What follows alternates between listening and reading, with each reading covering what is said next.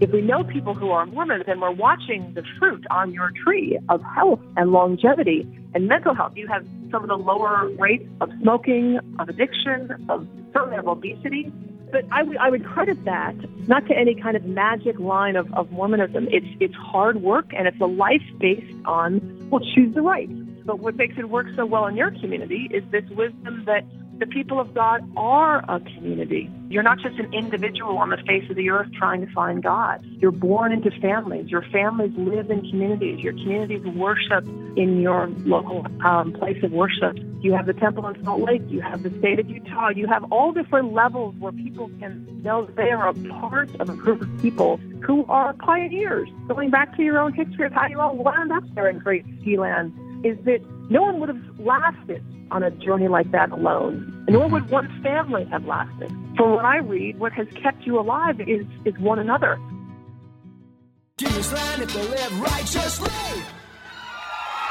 It's time for another episode of the Cultural Hall, and this one may be a little bit different. If you've listened to the Cultural Hall for any length of time, typically what we do is we have guests in here that have some sort of inside association with the Church of Jesus Christ of Latter-day Saints. And as far as I know, that is not the case with our guest today. It is the Reverend Dr. Tricia Lyons, heretofore known as Tricia.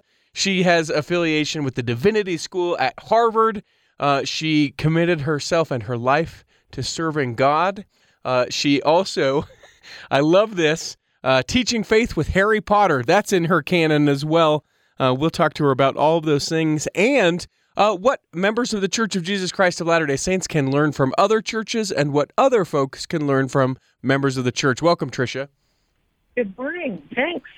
Great to have you here. I should probably let people know that because of my day job is how I first began to be introduced to Tricia, and I was like, she is such an impressive person, and the way that you're able to talk about things and talk around things and talk through things, I was like, you know what, got to bring her into the Cultural Hall. So thank you for making the leap. Thanks. So I want to get to know a little bit more about you. You are with an organization out of Virginia, right? The Virginia Theological Seminary. Is that what you do currently? That's right. It is. I live on campus and I teach at the Virginia Theological Seminary, and we are an Episcopal seminary. There are about 9 or 10 Episcopal seminaries across the United States. And I'm also an Episcopal priest, so I serve in an Episcopal parish in addition to teaching. My area that I teach at the seminary is evangelism, which of course includes theology and mission and what it means to be a Christian and follow Christ, and specifically how and why to share one's faith in Jesus Christ. So that's the area that I teach in. I was raised in the Roman Catholic Church, and not long after graduate school, after I finished graduate work in moral theology in the Catholic Church, I became a member of the Episcopal Church and then became a priest a few years ago. So I was also a high school chaplain, I should add that, for about 20 years in high school. And I credit that with my ability to understand evangelism, because to convince any 18-year-old at 8 o'clock in the morning that anything is worth learning and living, it's like you need a sort of defibrillator on the wall of every room sometimes just to wake people up. That's really been the best training in preaching the gospel of Jesus Christ and helping secular America understand the power and the transformation and the joy of being part of a community of people who are trying to follow Jesus in the world. But it was, I think, being a high school chaperone at dances and driving buses late at night with kids, I got a real sense of what teenagers are longing for. And the truth is, we're all longing for what teenagers are longing for. They're just very public in their choices about what they're longing for. But that's really where I learned about ministry. And I wrote the book. The first book I wrote was actually about teenagers and their spiritual lives. And we can talk more about that. But that's in the research in that book, and then trying to find out what young people are looking for, what they're longing for, what they'll make a sacrifice for, what they'll do damage to themselves for. I fell onto research about different Christian denominations, and that was my first introduction to the LDS Church. And ever since then, there's been different people in my life who are members of the church, but it's my research on young people and how to transfer the faith that kept bringing me back to how unbelievably effective your church is in understanding the longings of people's hearts and meeting it with a faith community that is transformative. So a couple pickup questions, just so everyone's on the same page. When a lot of members of our church will hear seminary, they'll think of the really early in the morning going and studying the scriptures for an hour, like with their high school pals, right? That's obviously different than the seminary that you're talking about. So seminary, as I understand it, in what you teach is like full degree studying the faith, correct? That is correct. It's a graduate school, really like many other. Where I teach at Virginia Seminary, we have 2-year degrees, master's degrees, and 3-year master's degrees, along with doctoral programs. And the idea is that these are people who want to spend their professional life in the church. They can be lay people, which means they are baptized, as are all Christians, and they want to be a part of teaching the faith or running organizations that are faith-based. And we're also preparing people for the priesthood in the Episcopal Church, which is a 3-year master's degree. And you can imagine what that would be: studies in Bible, history, in worship, but also in family systems theory, effective leadership, cross-cultural understanding. And the idea is you graduate then with a Master of Divinity, and then you are ordained in some part of the country by a bishop, and then you spend the rest of your life as a priest. And in the Episcopal Church, men and women are ordained to the priesthood. And if you follow the news, you'll see that we have bishops who are men and women. Our first female bishop actually just passed away this month, Barbara Harris. She was the first female bishop in the United States back in the 1980s, first African-American bishop ordained as well. So people who go to seminary are just people that say, I am all in, not on God, because we hope that all people who are baptized, that that's their life choice. Yeah. But there's also the kind of leadership roles in the church, and so seminaries were created to give people the theological training, just like a rabbi or a Catholic priest or something like that, that you would graduate with a degree of intense graduate study in the theology and the scriptures of the church.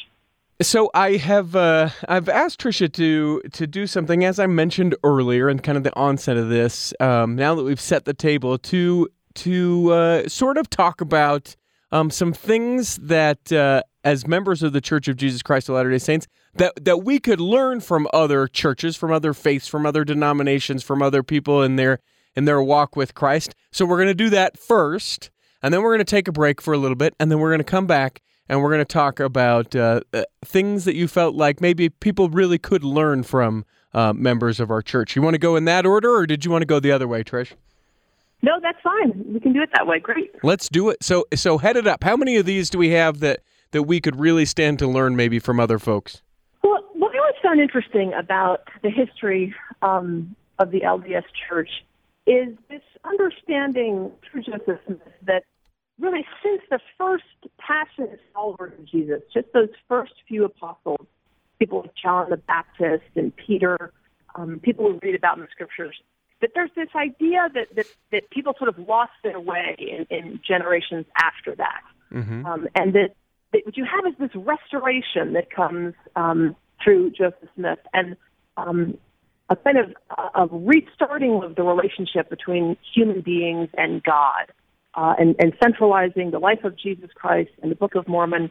And I've always sort of laughed a little bit at myself when I hear that history, because I think this would make different versions of Christianity a lot easier, because we're trying to bring so many centuries of great ideas and like sacraments and love, and a lot of bad ideas, like slavery and other things that at different times the Christian church has embraced in ways that, or missionary practices where we really have sort of almost exterminated people in the United States and other parts of the world, and the Inquisition and the Crusades. I mean, you know all of it. And part of me has always looked at that part of the Mormon conviction that God was not pleased with these just deviations. I mean, you went from a group of followers sitting around Jesus, having a meal, washing feet, and being clear about their purpose and who God is, to century after century of corrupted popes and violent lords. And I completely see this desire to sort of just start over, have a reset, and gain back not just legitimacy with other people, but a kind of clear relationship with God. On the other hand, what I would say other denominations of Christianity can offer to each other and to the LDS Church is there also is great wisdom and spiritual practices that were part of those centuries of development. And that's where I see the dialogue between the LDS Church and other Christian denominations, that we learn something from Baptists about baptism and the centrality of baptism in one's life. And the Lutherans who just center their view of God on grace, and there are hymns or theology that remind people amazing grace. And then you have the Catholic and the Episcopal churches that centralize the altar, not just the temple, which is an idea no LDS person needs a lecture on. You all understand the idea of temple, but also in a beautiful way. And I love this about the LDS Church, to take seriously that no temple, physical temple on earth, is more important than the temple of a human body. And I mean, Mormons, you guys live 5 to 10 years longer than other Americans. You literally live almost 10 years longer than the average American. And that's not an accident. Right. It's because in your faith community, how you treat your physical body, it's something that is central to your relationship with God. It's not like you have a relationship with God, and if you're also kind of really, I don't know, you like CrossFit or you have a treadmill that you actually use, that's a good thing. No, it's central to honor the body. And it has a positive effect that you can actually measure. You're a healthier human if you're a member of the LDS Church, if you ask any Department of Health. Yeah, and some... So there's that wisdom. Go ahead. I was just going to say, and some sort of where that is that badge, right? We talk about, within the faith, the word of wisdom, that sort of, some would sort of tongue-in-cheek call it like the Lord's health code, which is, abstain from this and do this, and you'll be healthy. And some really, really, I think sort of base their testimony a little bit in like, look, I'm doing the things that I feel like God has told me to do through the word of wisdom, and I am in fact healthier. That's almost in a lot of ways for folks like a prophecy foretold, and then when we do it, then it's sort of becomes a prophecy fulfilled. And Jesus says, you'll know a tree by its fruit. Yeah. And I think there are times in Christian history where, and I know there are times in Christian history, where our ideas of God have gotten kind of separate from the body, that people have practiced these are all the things that, again, I go back to St. Joseph, but these are all the things that the LDS Church has walked away from, that decide centuries and centuries of different versions of the faith that have been created and practiced across the world. And one of the bad ideas is this idea of dualism, that the body is bad and the spirit is good, or that the world is bad and the spirit is good. And that's something that has led many Christians in many centuries to ignore the needs of the body, or be ashamed of the needs of the body, or practice spiritual rituals or habits that are not healthy. Mm-hmm.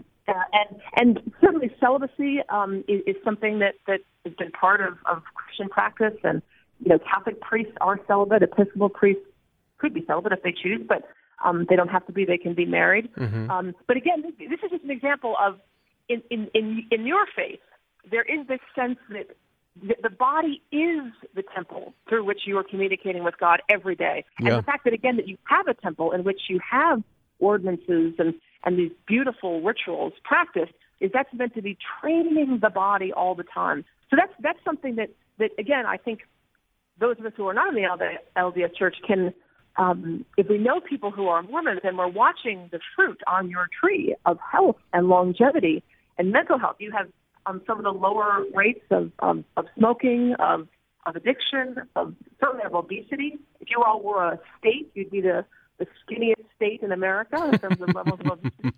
I would credit that not to any kind of magic line of Mormonism. It's hard work, and it's a life based on, well, choose the right. Isn't that your phrase? Yeah. Choose the right. Yeah. And the bottom line is any diet would work if people would just choose the right.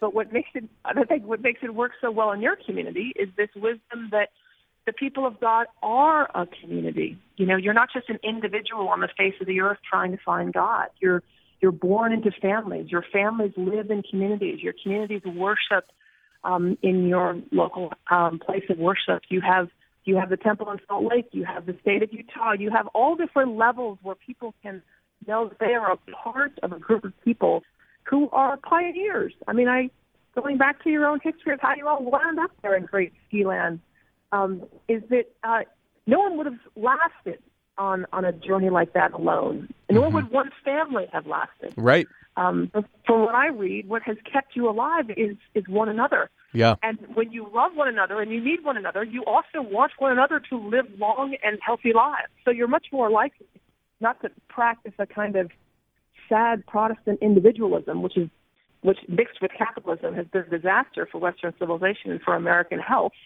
which is that you're somehow on your own. You're both on your own and in competition with everyone else. Mm-hmm. And you have as much Darwin in American Christianity, unfortunately, as Jesus. So you're competing and you're ashamed, and you may not believe that your body is a temple worthy of God's presence. And you add all those things up together, and you get America: anxious, obese, addicted, stressed out, depressed, self-medicating. And you have other communities, like the LDS community, that just has, I would just say, a theology of the body, whether you mean it or not, that is based in making the right choices in families and in communities who are also making the right choices. And that creates a kind of gravity, like a magnet. You look at your family. Why do you make a good choice as a teenager? The people I care so much about. If you drink or if you abuse alcohol, there are people every day in your life at home, in your family home evenings and in church, who are looking at you and loving you, but not just your parents, other people's parents. Yeah. Who love you, even though you're not their biological child. You are the child of someone they love. And when you have that magic, now, as you know, that doesn't mean things don't go wrong. Utah is one of the highest rates of suicide in the country. Right. And you have some of the highest rates of medication for depression. And you know what? It's funny. You know what the researchers say about that? They say one of the reasons when you have a culture, you also have some of the highest ratings of happiness, according to the Pew Research Center. A couple of studies out of Emory and Harvard have done studies of happiness and wellness, and Utah ranks very high. And you also have this high suicide rate. And some people say it could, in fact, be the contrast itself that creates the sense of sadness, that there are so many people who have such a public and accessible, palpable joy that it can actually make other people realize what they don't have. So it's a very interesting thing going on there. Huh. But I name that to say that your community faces addiction, depression, suicidal ideation, just like others. Yeah. But I get excited when I see that one of the things that your church can bring to any other denomination of Christianity is this focus on family and community. And one of the things you might be able to learn from the outside is this, how shall I say it, taking apart the gospel that we find in the New Testament through different denominations who've picked up different parts of it. The Lutherans have picked up grace. The Baptists have picked up baptism. The Catholics and the Episcopalians, we've picked up sacraments, like the Eucharist. Now, you have the Lord's Supper. You certainly have the sacrament. But if you talk to an Episcopalian, they're much more likely to talk about the altar or the font of baptism than something like a temple. You know, it's broken down to these very sacramental things. And because we're trying to share with the world the ways over the centuries that people have seen baptism and Eucharist as these two great sacraments that build Christian identity. So there's been a lot of junk in the last 1900 years for sure, and I totally understand hitting delete on that in the mid-1800s. But there's some wisdom in there about how to live in monarchies and how to live through famines and how to live through wars. And I mean, there's a lot of history and a lot of wisdom. But again, what we could do, those of us who are not in the LDS Church, is say, yes, we have these thousands of years of wisdom for Christianity existing on every continent in the world, and we learn in that continent about our sacraments, you would say, orders, that is something that we bring to the conversation. But we've also got to look at the LDS Church and say, there are a lot of happy people there. I mean, 88% of people in the LDS Church, according to Pew Research Center, say that being a good parent is the most important vocation in life. That the national average is under 40%. Oh, wow. Less than 40% of Americans, when they're asked what is the most important vocation in life, besides being a person of faith, to that aside, it's about 40% being a good parent. It's almost 90% in the LDS Church. So that doesn't mean there aren't parents who are jerks. I think it's major saying, why is my parent deviated data there? Oh, sure. I had this low percent chance of having a parent that's a jerk, but I got it. I got that parent. I got it. But 9 out of 10 of you are trying. And the point is 40%, according to Pew Research, of the general population even names parenting as their chief goal.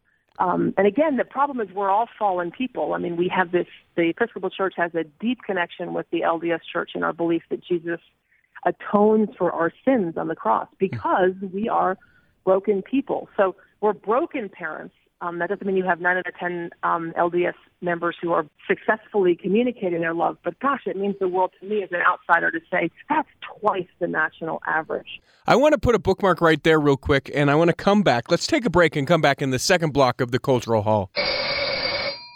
Hey, this is Dan, the Laptop Man from PC Laptops. I know we're going through a lot right now. Many states are quarantining people to their homes so that they have to work remotely. One of the things that's really important is to have a computer that's functioning correctly. One with a good webcam, one that's fast so you can be productive, one that has a good quality screen because you're going to be on this all day remotely. Computer supply has been strained because manufacturing has almost stopped. At PC Laptops, we've secured a limited quantity of laptop and desktop computers that are backed with a lifetime service guarantee. They're available for you right now in limited quantity. The great thing about PC Laptops is this. Once you buy your new computer, if you have any problems or questions, we're here to take care of you. Also, to make it really easy right now, we've arranged with some banks to offer 12-month special financing. Get into PC Laptops right now, because at PC Laptops, we're here for you and we're in this together. PCLaptops.com. Here in the second block of the Cultural Hall, you enjoyed this conversation and some of the other conversations we've been having recently here in the Cultural Hall. We would love to hear from you. You can always email us, contact@theculturalhall.com, or you can always get at us wherever you decide to do your social media. We are at The Cultural Hall wherever you go, whether that's on Facebook or Twitter. If you're an Instagram person, you can find us there as well. We even do Pinterest. It's all at The Cultural Hall. And you know, if you really do truly love it, we'd invite you to go to patreon.com/theculturalhall and put an offering up on the table. Make a pledge of a couple bucks a month. It helps us to be able to do what we love and be able to continue to present these episodes to you. 2 a week, for crying out loud. Now, Tricia, I love it, and I love that.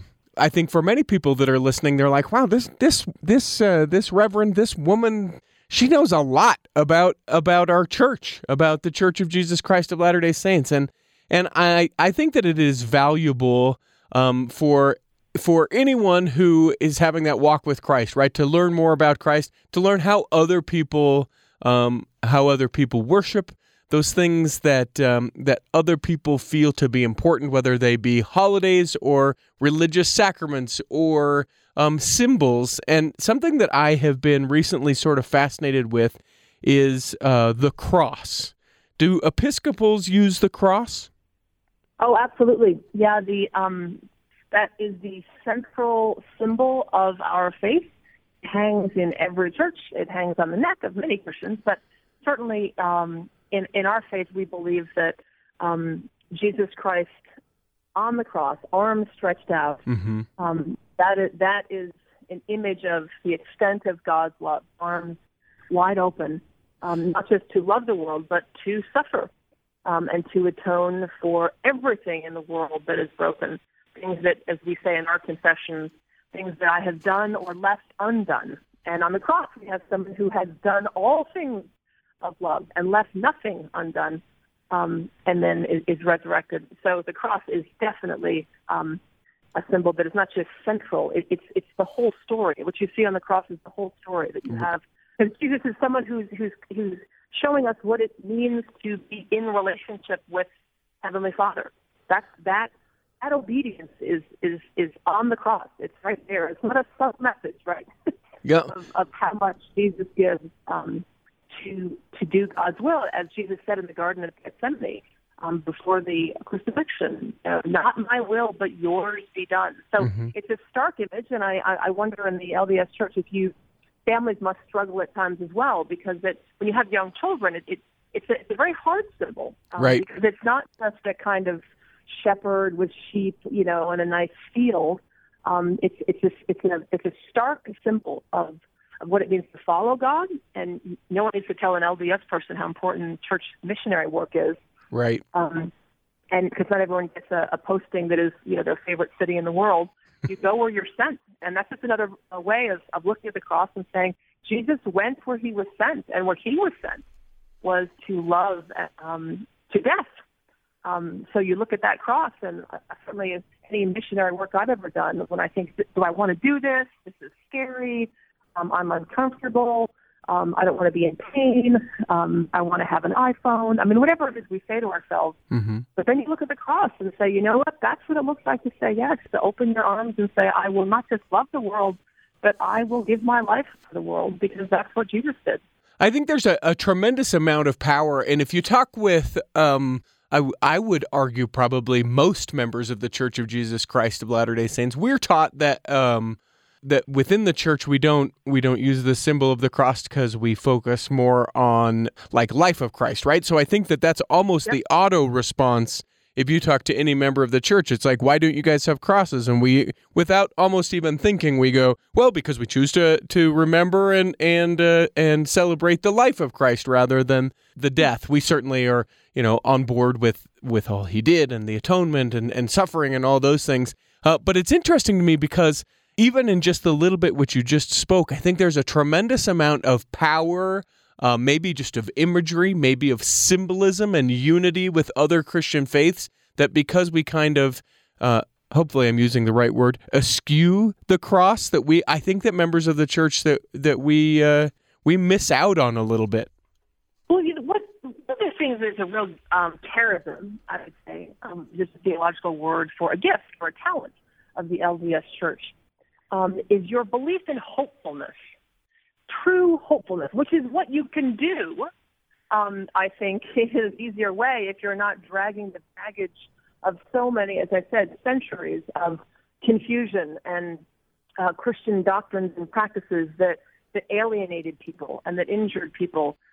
There is this kind of, the Mormon theologians with whom I've spoken, and I have because I've been just curious about your faith for years, explain there is a levity of spirit that marks the Mormon, a belief in, and it comes from your very deep theological convictions that all souls pre-existed human life, that every soul created by God is given a body on this earth, given the opportunity to enter eternal marriage, and this idea that your time on earth is short and beautiful, and a time of learning and of testing, but more importantly, of growing.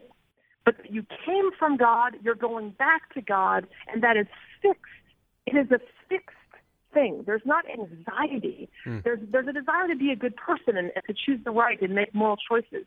But one of the gifts that comes out of your faith, and it's evident when you study the health and wellness of teenagers and of adults as well, is this emphasis in your singing and in your practice of learning, that there isn't this sort of dark worry about whether or not one is worthy. You certainly can sin, and then confessing your sins is important in your faith, as I understand it.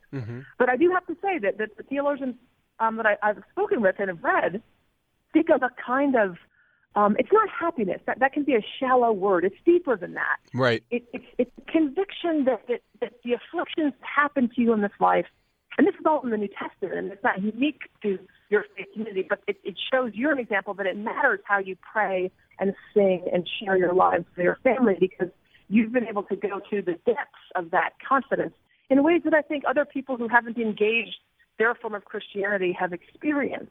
I've experienced that as an Episcopalian through our sacraments, but I'm surprised that a lot of mainline churches, and as you know, the number of people attending services, the average, so 25 years ago, the average mainline Protestant, which would be something like a Presbyterian or a Methodist or something like that, went to church 3 weekends out of 4. And right now, as of 2015, it's a little over 1 weekend a month. I mean, Wow. the number, whereas the LDS Church, you have the highest number of hours spent committed to church of any Christian denomination. It's stunning. I think that the average for an LDS member of a church, an active member of a church, is something like 32 hours a month Wow. spent working in the community, volunteering as part of your faith. It's about 1 to 2 hours in the general population, and under 10 hours for mainline Protestantism and Judaism.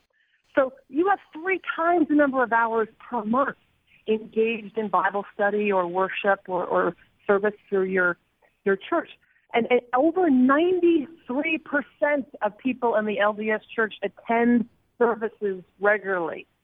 This is a stunning number in all of versions of Christianity. 9 out of 10.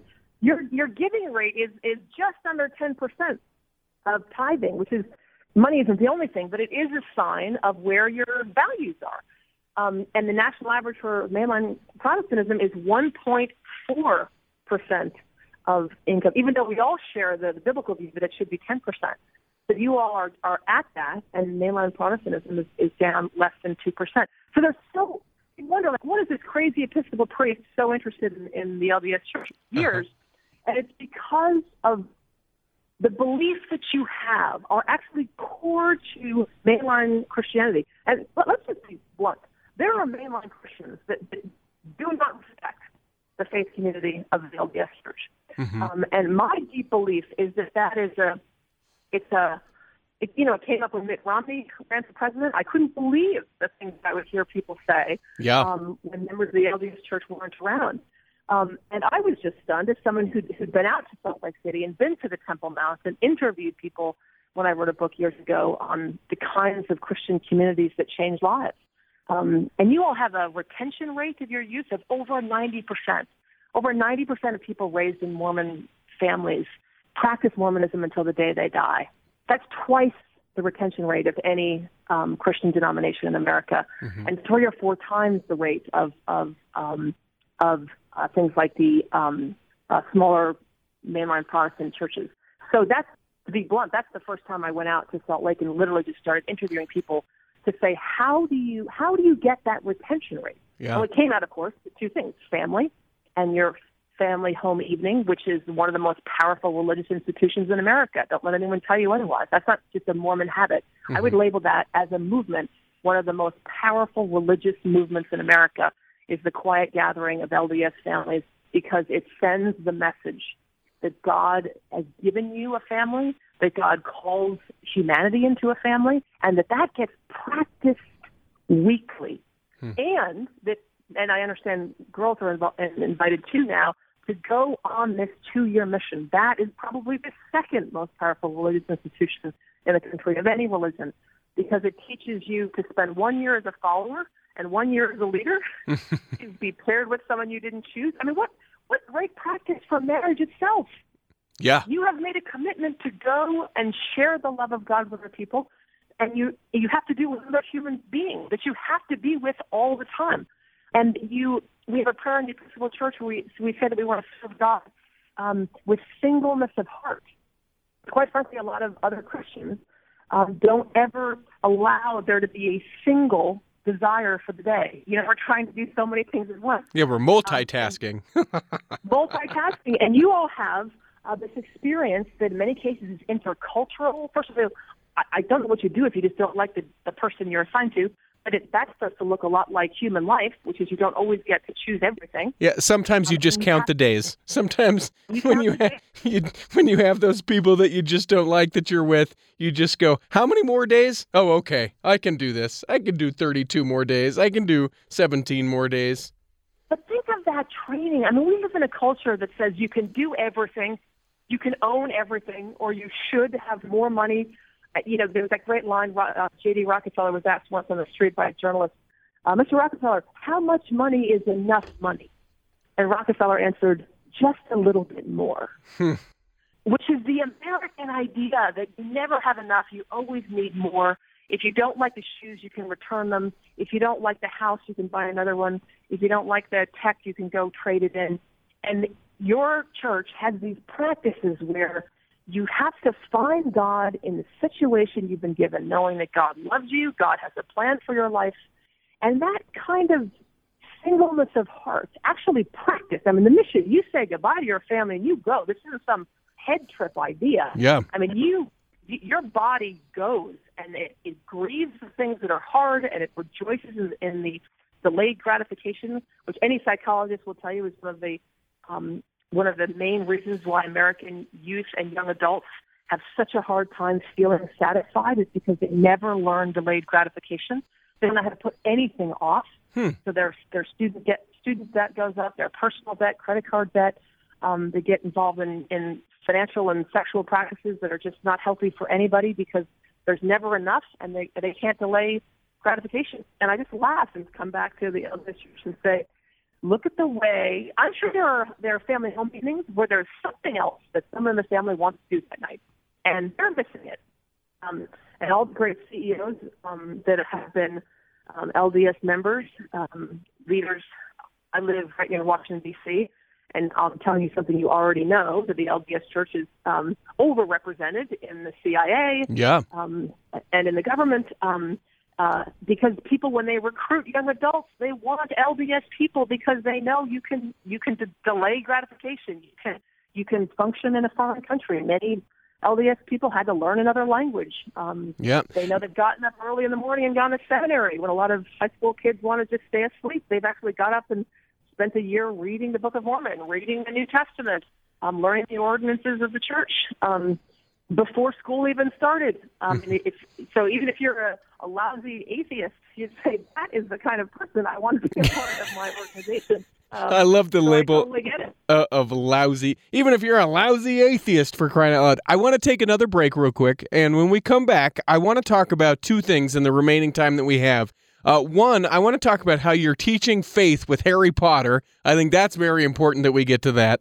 And I also want to talk about, one of the big differences, obviously, is that within the Episcopal Church that you're able to be and serve as leadership within the priesthood. And I want to talk about that because that's something that's very different than the LDS Church. I want to speak about the value of that for you and some of the experiences that you've had along that path. So we'll come back and we'll do that in the third block of the Cultural Hall. Hey, it's me, Richie T. I want to take a second and talk to you about best DJ in Utah, or I should really say right now, best guy who cleans out his carport, and best guy who cleans out his storage unit, and best guy who cleans out his carpenter studio, and has done a lot of episodes of the Cultural Hall. Not a lot of DJing happening right now, as you can imagine. With the quarantine, it is the socially responsible thing to do, but I will promise you this, I bring the party as soon as this is lifted, as soon as these rainy clouds of self-quarantine are gone, I will bring the party. Now, you're going to have a work party, great. You're going to have a church party, I do the church parties too. You're going to have a wedding or special day, or maybe you just want to have a post-corona party.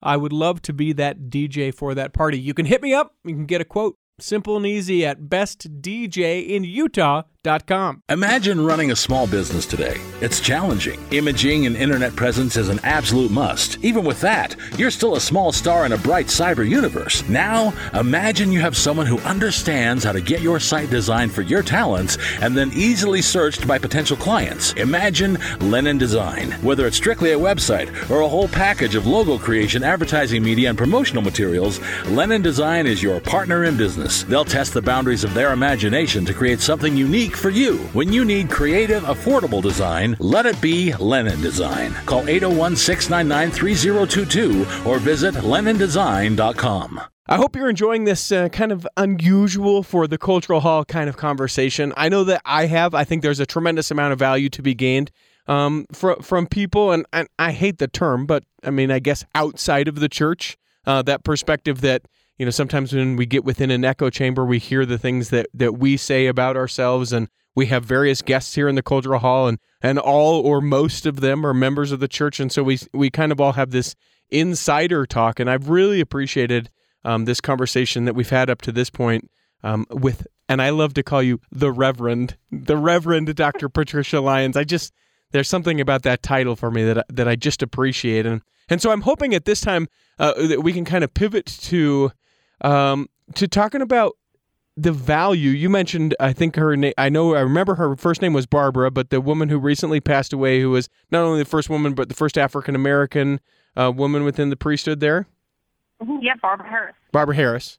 Talk about the value of being able to see women, and also the opportunity and experience that you've had to be able to serve in that high of leadership within your church function. Well, that's a beautiful question. And I was raised in the Catholic Church, which does not have female priests. And as I grew up, I remember watching my brother, who was allowed to serve as what's called an altar boy in the Catholic tradition, which basically means that he was able to serve at the altar and touch all the fancy chalices and be part of the service. And one of the reasons that I left the Catholic Church and came into the Episcopal Church was that it is a Christian tradition that really is not new. It's a version of Christianity that goes back to the stories of Jesus and Mary Magdalene and his mother Mary and the two women who were the ones who found Jesus resurrected at the tomb, not the men. And it's a tradition that isn't anti-male by any means, but it's a tradition that has gone back and said, well, wait, they were women helping Jesus with Jesus' ministry from the very beginning. But century after century, where men really were in charge of the church and of the kind of theology that was written and the prayers that were written, that there was, if I can be blunt, a failure of the imagination. They were not able to take the stories, even though Jesus says the longest conversation in the New Testament is between Jesus and the woman at the well. That's the longest conversation we have with him, with anyone, is with a woman. And there are many conversations with women if you read the New Testament. In fact, This is much time talking or healing with women as men. But that gets lost in century after century when Christianity hit cultures where women were not seen in that way. So that's what I love about the version of Christianity that I am a part of now, because, again, it isn't some new idea. This isn't like some liberal or progressive church that has said we want to do something with women that is new. It's actually not that at all. It's a tradition that says, what New Testament are you all reading? Mary goes out and is one of the first missionaries who goes farther than any of the other followers in bringing the story of Jesus throughout Egypt. So it's been a wonderful thing in my life to reach a point where I found a version of the Christian faith that has female priests and female bishops. And I will be the first to tell you that there are terrible female priests, just like there are terrible male priests, and there are wonderful female priests. And there's no magic to this. That a gender shouldn't be something that keeps you from priesthood, nor, no matter what your gender identity is, does that guarantee that people are going to experience the love of God through you, or that you could preach your way out of a bag. There still is work to be done, but I would, in the end, hope that it isn't even seen as a liberal or progressive thing to see men or women serving in leadership and wearing all the fancy clothes, frankly, and standing up in front of the room and being the leader of the community. I see that as reflecting within the New Testament. And I'll say this for the LDS Church. One of the things that we have in common, though it is not that kind of female leadership for sure, I've seen pictures of the quorum and everything else. It looks like a male basketball team. To be fair, a fairly aged male basketball team. Right, exactly. I was like the Harlem Globetrotters, it's like having a reunion tour. On the other hand, you believe more than other denominations of Christianity in what in your faith is called the continual revelation of God. Mm-hmm. Your prophet speaks to you, I believe, twice a year. Mm-hmm. And on major issues, where Catholics, for example, there would never be change. On major issues in the last 50 years, you have been in one place, and the next year you are in a different place in your denomination. You truly believe that a living God continues to speak to a people who seek God's will. So when I've been in dialogue with theologians who are Mormon, and the question of the role of women comes up, or the role of just a number of different hot-button cultural issues come up. The most beautiful answers I've been given by Mormon theologians is that they believe that your faith itself is a young version of Christianity, mm-hmm. and that it continues to humbly seek God's will. And some of these issues that seem like really hot potato issues that could take a church down if it was inflexible, and that you are open. You are praying people who are listening for God, and you are willing to change. So I have so much faith, not just on the question of women, because I don't want to say that one denomination is right and another denomination is wrong. We ought to be humble before God. We want what God wants, not what we want. Right. But I love that your church, oh my God, there are some that really believe what God had to say was sort of in the Bible, and it's our job to continue to read it and keep trying to find verses in the Bible to justify what we do. But then there's churches like Latter-day Saints where you say, well, of course we have the scriptures. Absolutely. The words of wisdom are so important, and the ordinances are so life-giving. On the other hand, the reason you continue to gather your leaders is to keep listening. And I believe God is going to continue to honor any group of Christians who come to God for truth. I don't believe God has any interest, and there's no history we've seen of God hiding the truth from people. The truth sets us free, and I would stand next to an LDS member to the end of time and say, I believe God is speaking to both of us, because both of us believe God is speaking to both of us. I love that. You know, we only have a few more minutes, and I want to make sure that I give you plenty of time to talk about teaching faith with Harry Potter. What the what? Mm-hmm. Yeah, we probably need another hour to we just need a whole Harry. We need a room of requirement. You need to open up the room of requirement, and we need to just sit and chill and talk, because the ministry has definitely fallen. The West Umbridge is in charge. We have whether it's coronavirus or other things around us. There's a great line where Harry says to the other students in the room of requirement, every great wizard in history has one thing in common, and it was that one day they were just like us. They were students. And it's this incredible clarion call in that story to anyone in the LDS Church or any other, that in any time period we need to remember that the greatest and most awful people in the world have at one point been students, and we can all learn and we can all choose the right. So Harry Potter I really didn't read it when it first came out. Mm-hmm. Everyone was reading the books and waiting in line at Costco and going crazy. Well, and there were many who were like, it's the devil, it's witchcraft, it's wizardry, Absolutely. It was all of that. Funny. Yeah, I'd love to say that it was out of conviction. I was just kind of a lazy person who didn't want to stay up all night in line to buy a book.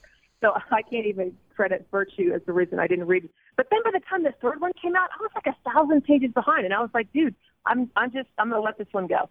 And then the movies came out, and people were like, selling their homes to get movie tickets. I'm like, people have gone collective crazy in this country. Didn't go near it. Last movie came and went in the theaters, didn't touch it. Again, and I totally know that there are people who are burning the books because of witchcraft. But again, I was just lazy. I was like, I don't know. I don't want to read 4,187 pages if you want to read all of them. But then very quickly, I'll just say that one year at the high school where I was chaplain, it was homecoming week, and I don't know how that was for you. I actually don't know anyone that liked homecoming week in high school. You could pretend that you liked it, but it was stressful, and you need a date, and Sure. You need to win a football game, right? So if you're a spiritual leader who cares about the souls of young people and their identity and their confidence, and this is your bad week for everyone's soul. But the theme they chose was Harry Potter, and they decorated the whole school like Hogwarts. Which to me sounded like a disease when I first got to school and saw that word written everywhere. Yeah, he's got a case of the Hogwarts. Yeah. Exactly. And I walked into the school, and it was like a cathedral. The kids had decorated it like I'd never seen before. And by the way, girls and boys were talking to each other. They were wearing they had wands in their hands. They were wearing robes. Teachers were dressed up. The bus driver was dressed up. You had totally popular rich kids talking to someone who's mowing the lawn of the school about Harry Potter characters. I mean, I'm sure there was some cheating that week in school and some meanness, but I tell you, with God as my witness, there was less. I saw the whole community literally transformed by this theme and the dance. Kids didn't necessarily go as dates. They went as groups from their houses. They had these ball dresses. Let me just be blunt. I'd never seen so much fabric on students in years. I remember coming home that night and called my mom, who had been a teacher for 50 years. And I remember saying to her in some way, Mom, Harry Potter took on Homecoming and won. Wow. I had never seen one cultural story be more powerful than the petty, bullying, competitive, dark side, Lord of the Flies side of high school life. Yeah. It broke down class and gender and race and economics and age. So I literally did a 24-hour movie marathon. I'm not kidding. I was like, as someone who loves God and wants to talk about the love of God, I've missed something. So I watched all the movies until like Monday afternoon, that whole weekend, then did the books. And about a year later, I wrote a book called Teaching Faith with Harry Potter, because I started to teach high school kids about Christian themes, because the author, J.K. Rowling, is an Anglican, which that's just the Episcopal Church is the American version. When we had the War of Independence, we actually changed our name from Anglican to Episcopal. So Episcopalians and Anglicans are the same thing. It's just we're the American version. So she's of my church tradition. And when all the books were done, she was interviewed, and she then confessed that she called it a Christian story from the beginning. And people have said to her, people are burning your books across the world for witchcraft. Why didn't you say you were a Christian? That would have helped you over the last 50 years. And she said, that was a beautiful answer for both of our faiths. She said, if people knew I were a Christian, they would have known how these stories would end. Which is so cool for people in your church and in mine, that to think of your faith as so committed to the idea of the power of sacrificial love, that she didn't want to give away the ending, and she believed that when anyone knows you're a Christian, they'll know that you believe in the end, that you don't defeat evil by killing it. You don't fight darkness with darkness, that you lay down your life for other people. And her whole thing is, I wasn't going to give my story away. Let them burn my books. Let them call me a witch. But this story was about Jesus Christ from the beginning. And that never really got a lot of press. So I went back and read a lot more about her life story. And, for example, Hedwig, I'll give you just a little factoids as we close the show. Yeah. Hedwig, that's the name of a saint. There's a Saint Hedwig in the Christian church. Yeah, this is another thing that if you want to just call me up, I believe that the Episcopal Church can offer to the Church of Jesus Christ, which is we have a whole, think of it as baseball cards, stack of saints that we've named over the years, and we can learn a lot from them in every century. But Hedwig is the patron saint of orphans. Which is why he loses Hedwig when he, turns 17 and becomes an adult. Yeah.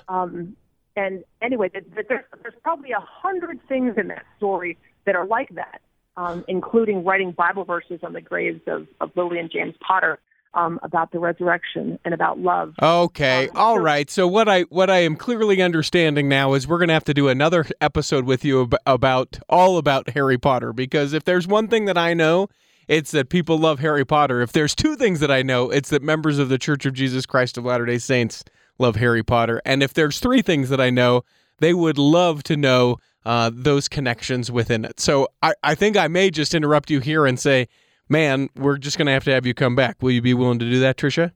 I will. And remember, the reason that people in the Church of Jesus Christ of Latter-day Saints are interested in Harry Potter is because you have in common with the Episcopal Church that we believe God's truths are everywhere. They are not. This is a tenet of your faith. I know it. Yep. And it is that the truths of God are most clear in our scriptures and in the way we practice our faith. But they are also found in other myths, in nature, in other places. The reason that we study scriptures, right, is so that we can recognize God in the less obvious places. Yep. So of course, you guys are Potterheads because you know the truth when you see it and you smell it. You guys were up all night probably waiting to find those books. Well, I was a lazy person sitting there late to the game, but I'm trying to make up for lost time. Listen, you came to the game. That's all that matters. Tricia, we ask everyone who comes to the Cultural Hall 3 questions. I'll ask them of you real quick. First of all, do you have a calling in your church? And if so, what is it? The calling of my church is to share the love of Jesus Christ through the sacraments of the church. If you could pick a calling for yourself, maybe a way that you could serve within the church in a way that you don't function currently, what would you pick? I would pick being a better listener and talking less. Okay. And then the last question, and interpret this question however you would like. The question remains, however, what is your favorite part of your faith? Rebirth. God's mercies are new every morning, as the scripture said. And every morning I appreciate the chance to start with God again. Yeah. Pretty amazing, huh? Mm-hmm. That's why they call it Amazing Grace. That's why they call it amazing. Oh, that's why. See, I was looking into the... You got a good point. We hope that this episode has nourished and strengthened your body, that if you're not healthy enough to listen this week, that you'll be healthy enough to listen next week, and that when the time comes, you'll be able to travel home in safety. In the meantime, we'll be saving a seat for you on the back row of the Cultural Hall. Save me a seat, it's sure to be neat on the back